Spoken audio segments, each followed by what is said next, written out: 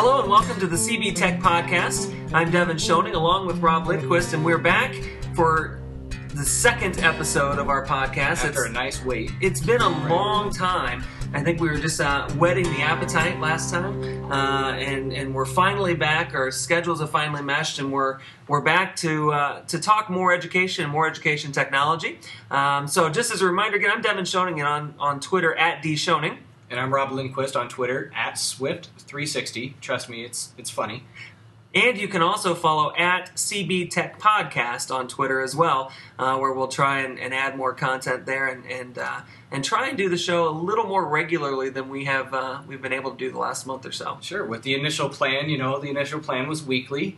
We'll see how that goes here, especially with summer break coming up. If you have any questions during the course of the podcast or anytime after, you can always contact us on Twitter, as we said before, or through email at cbtechpodcast@cbcsd.org. You can get in contact with us directly as well, again, through Twitter. So today, Devin, we kind of have a set show. We know what we want to talk about. Now it's a matter of getting started with it. We'll see if we actually stick to that. But I did want to start with thinking about being connected. I've been doing a lot of thinking lately about being connected and been trying to do more of that. And I think one of the things that is a very positive outcome of having a really robust one-to-one is this ability to not only connect as professionals, but also to have our students connect as well. And I know one of the things that we've looked at is really kind of all these different types of connections. And I've been leading a group of teachers right now, a small group, getting them kind of set up on Twitter and thinking about making connections. And we have really kind of started that conversation by looking at the different kinds of connections that are available. And we really have talked about those professional connections. We've talked about personal connections. And we've also talked about how do we connect the kids that we work with every day with other kids and with experts. And so that's kind of where I want to start. What have you done? What have you seen in trying to make kind of those professional connections for you as a teacher, as a journalism advisor? I want to start this by saying that I wasn't a journalism advisor to start. I actually started in the field of journalism. And so I'm going to start with my personal connections and people that I knew through the business that I was in. Eventually I went into the teaching field, we're going to say for money, and that's where I kind of started to discover myself professionally. And with that, I started bringing in some of my personal connections into my classroom. In fact, last year I had people I know actually come into my journalism classroom. I knew them because of my college I went to and the jobs I had over here. And so that was really where it started with connections for me. That's great. And I'm for people who know me a little bit, just personally, I'm kind of an introvert. I'm a little socially awkward. I'm not a guy who likes to go out and meet a bunch of people. And what technology has allowed me to do is it's allowed me to connect with people that I certainly would have never connected to. There are lots of people who are outgoing and can go somewhere and meet people and talk to people. What technology has allowed me to do is to create those connections in this, for me, a safe place online, which have led to many more in-person kind of meetings than I would have ever done actually in person. And and it's kind of weird to think about it, but a lot of the times now I'm seeing with my kids especially, they are more willing to use technology to contact people than face-to-face contact. And sometimes I don't think it's a social awkward thing. I wasn't agreeing with you wholeheartedly when you were talking about yourself, but I know that some people find it more comfortable to send a text message than to call. And that's just the way our society is, the way the kids work nowadays. When I went from the transition to technology in the classroom and using Twitter especially is how I make a lot of contacts and use people to keep in contact, that technology aspect is faster and quicker and more instantaneous, and I'm able to get feedback a lot faster than if I were to call and leave a message and nobody responded for a while. So I think that the progression of technology here lately is really helping keep connections as much as make connections. Because one of the kind of last couple things I want to talk about with this is, what tools are people using and what tools should be promoted to teachers that we work with to use. There are lots and lots of tools out there, and I don't like to live in this world where it's constantly one tool to the next tool to the next, whether it's with teachers or with kids. For me personally, Twitter has been that place. Twitter has been the place. I saw a quote from Paula White recently. It said, if you're the smartest person in the room, find a bigger room. That's Twitter. And Twitter is that bigger room for me. Not that I'm the smartest person in any room, but Twitter is that place where I can go and find people to push my thinking, or I can find places where I can try and push other people's thinking. But outside of Twitter, what are other tools that you've used to connect with people? Honestly, and I'm not just saying it because we are a Google affiliated school, but I've just started really getting into Google Plus and Google Hangouts and things of that nature. Earlier this year, before I really dove into everything, I did a hangout with a previous contact I had from my college days with my broadcasting students, and he's currently doing broadcasting for the university. And so we made that contact. I'm using Google Plus now as a tool to connect my blog and other things that I promote myself, and it's kind of been the way that I'm starting to see, more professionally. It's easier than maybe Facebook is at this time. I agree. And I'm glad you brought up Facebook, because I was going to do the same thing here. Facebook is a tool that we've used in district, in our elementary schools especially, for the last few years, not only for communication, but for some other purposes as well. Why do you think, what's the difference? Why do people not use Facebook as much professionally, but it still seems to be the number one kind of social network personally? Well, I think there's a good mixture in there, because you do see businesses, you do see, all of my classes have Facebook pages. And we push out our product through Facebook because we know that people are on there for personal purposes. And that's the exact reason why Facebook is good for that nature, hitting the wide audience and making sure you're getting people who are already interested in your product. And that's an important thing for Facebook in itself.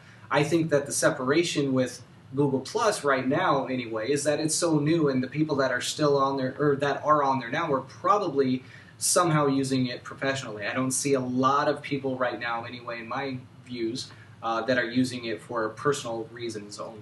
Right, and with that, I think the one that's the newest, you mentioned Google Plus, and part of Google Plus obviously is Google Hangouts. Right. And Hangouts and Skype are two pieces that we don't necessarily think about all the time as making connections, but it's one that we use to create these connections, to actually make them happen. And we've had a couple of things here recently where we've had some classrooms really start to utilize those. So I was we were in a fourth grade classroom last week, and they did Poem in Your Pocket Day, and they were sharing their poems with another class in Texas. And the cool thing was, at the end of this Skype session that they were doing, the teacher pulled everybody together and said, what did you like about doing that Skype session? What did you like about talking to those other kids? And one of the third graders said, which I think is the best answer I could have ever imagined hearing. The third grader said, it was cool to share our poems with different people around the world. Absolutely. And so it's a kid, a third grader, kind of unprompted, other than what did you like about it, saying, hey, I was able to share this with somebody else that I don't know. And I think that's something that we kind of take for granted that the technology allows us to do, which leads kind of right into the last example I want to talk about. We had fourth graders today using, they were learning about the Irish potato famine. And I've been working with this class. I said, boy, wouldn't it be cool if you could talk to an expert?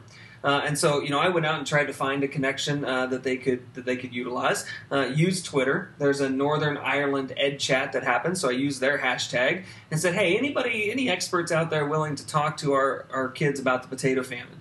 And immediately I had a couple of people respond and say, I'd be willing to. And so today they were able to Google Hangout with this guy in Northern Ireland where he was answering all their questions about the Irish potato famine. Again, something that we couldn't do without these connections. And connections, I didn't know this person before. We just happen to know, make these connections via these technologies. Absolutely. And we've learned about the global community now, and I think that that's important for everybody to know, is that it's available for everybody.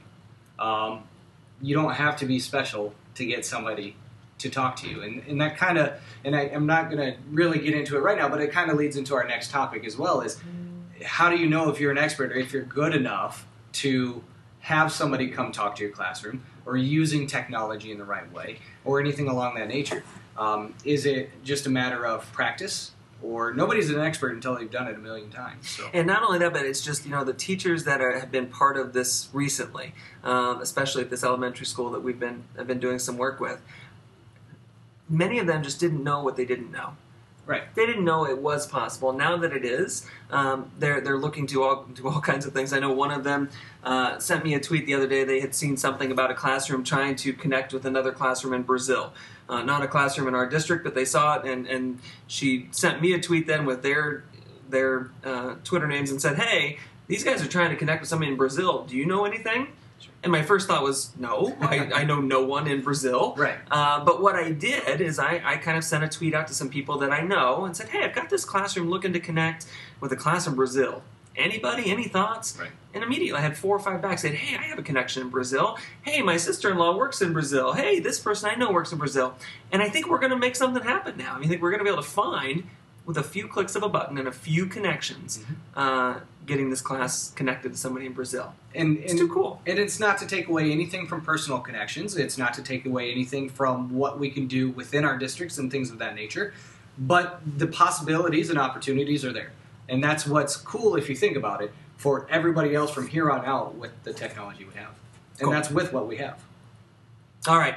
Let's move on to our next topic.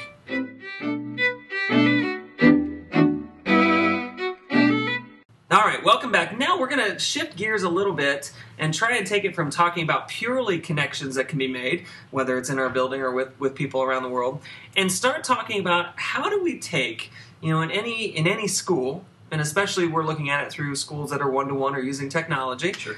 How do you pull along those teachers that are kind of reluctant to, for whatever reason, reluctant to engage with the technology and use that with their kids? So that's where we're going to go. What are your initial thoughts on that? You being in the building, I'm not in a building right now. What are your thoughts on that? I think that the way to answer this question is the way any teacher should answer the question, I think. And that is, well, how do you get your kids that aren't ready to do something, to get them to do something? Not necessarily by force, because that's never a good option. But you have to make it interesting for them. You have to make it personalized. You have to make it differentiated. You have to make it something that they want to do or believe they want to do for the better of everybody. And it's not necessarily do this because it's good for you. It's look at all of the, as I mentioned before, look at the possibilities. Look at how good this could be. And hopefully they grasp on, and hopefully they think, okay, this is what I need, or what I could use, or what I could try even. For some of those people, I know students especially, they just don't even, like you said, they don't know what they don't know. And so that's the same way with teachers. I think that it's the same way for professionals in the field. I think it's the same way for pretty much anybody. And I'm glad you brought up the word professional, because I remember I wrote a blog post last year, maybe, sometime last year, and it was all about whether or not we are professional in teaching. If everybody's a professional. Because really, in essence, what that means is, as a professional, I am willing to go out and learn everything I can, because that'll make me better at what I do.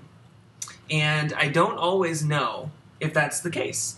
And I think that sometimes we don't think that's the case because the professional development that we are offered in our profession too many times is not very good. Sure. And it has no relevance to me personally.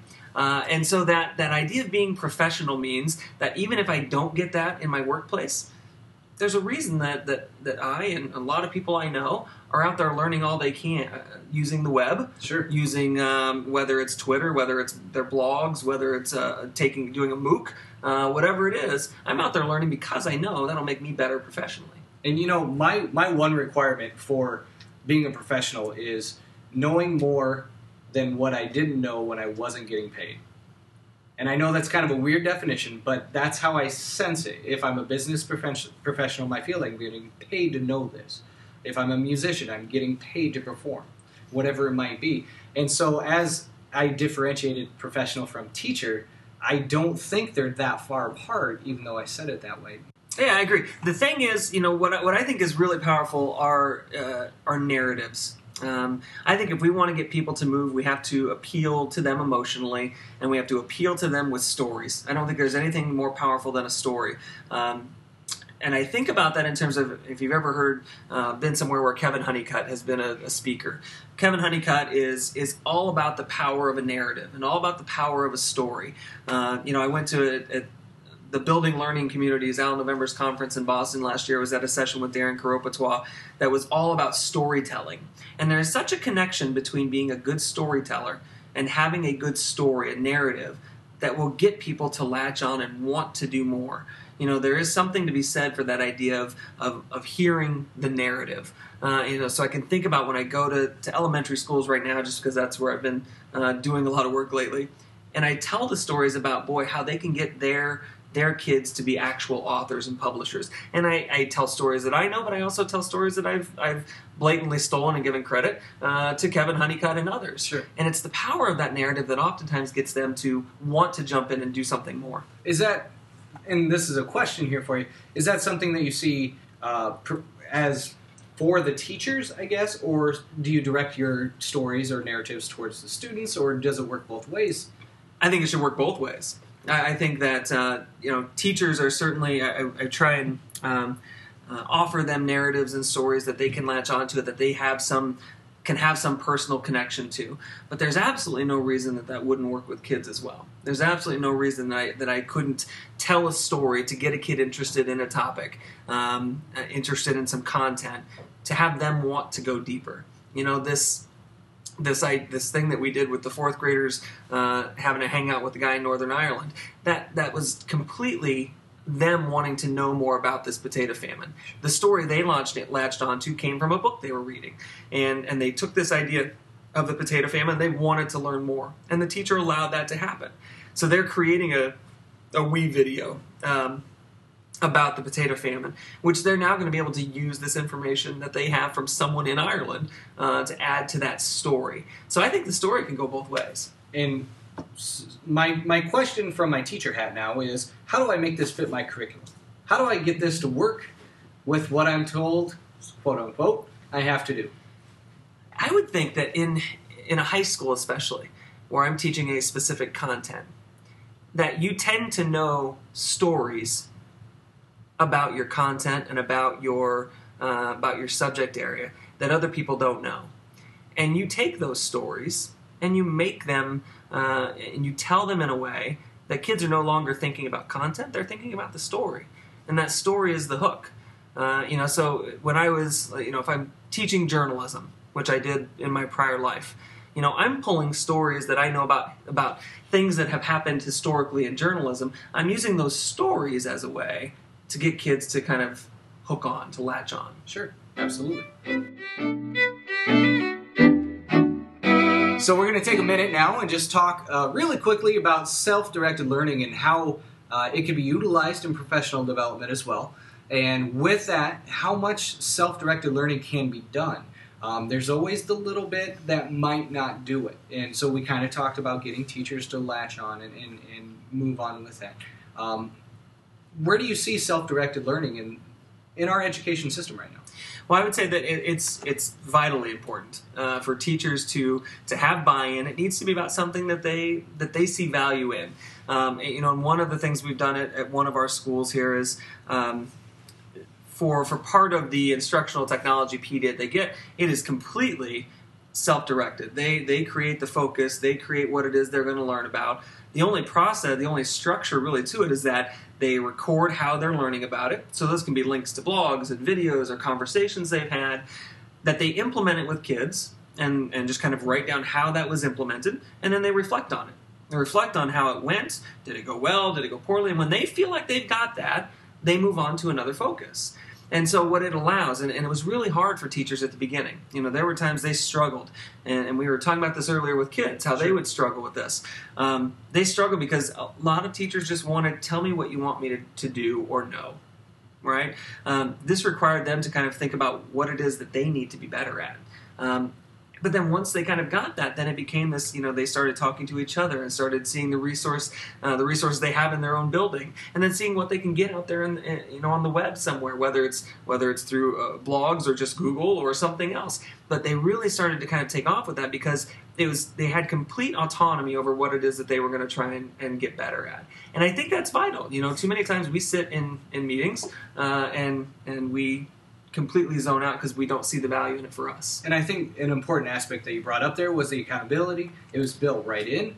And I think that I would say, and I'm not going to speak for everybody, but for the most part, I think that most people, when they are held accountable, they will do what they need to do. Whether it's the bare minimum or not, that's up to them. But if you're holding somebody accountable for doing something, in self-directed learning especially, you'd think that they would be more apt to complete it. I say that in full well knowing that I am doing some work right now on MOOCs and doing some research on that, and over 70% of people that start a MOOC don't generally finish it. Do you see that as an issue as far as people not completing what they're doing? Or is it maybe more of an issue, and I don't want to be negative here, but more of an issue of, I did it, but didn't really do anything. They said they did it. Yeah, I think it's certainly an issue, and I think it's an issue that administrators have to be willing to deal with. And really, maybe it's looking at the whole system of professional development in another way. Sure. If we were in a place, and this is at lots and lots of schools, it's not just here, if we were in a place where all teachers were willing to be transparent and share what they're learning, and get good feedback. And if we were in a place where all administrators, building and district and everybody else were in a position to provide really good feedback, then it wouldn't be quite the issue. Sure. Because if I have teachers in a building who all have kind of these individual plans, and it's transparent, I can see everything they're doing along the way, then it's really easy to see who's not taking this seriously. And those are conversations that administrators get paid the big bucks to have with their teachers. Remember, we're just teachers here, so yeah, absolutely. We're just spitballing. And so that would be something where that might help even eliminate some of that so-and-so teacher or these teachers don't do it. Sure. You make it transparent. You work together. You kind of have this open collaborative dialogue amongst everybody in your building, and then outside of that. If that doesn't happen, then that makes it much harder to have any accountability. Well, I think that's a good point for us to say, remind you about our Twitter account. It's at CBTechPodcast, all one word. And our email account is the same. It's cbtechpodcast@cbcsd.org. If you have any questions or comments about the show, I know you 7 listeners out there probably would like to say something to us. Make sure you do so, and make sure you get into contact with us. I'm Rob Lindquist. I'm a teacher here at the school and not a professional, I guess is how we determined today. And thanks. And I'm Devin Shoney. Again, contact us anytime on Twitter. Thanks for listening.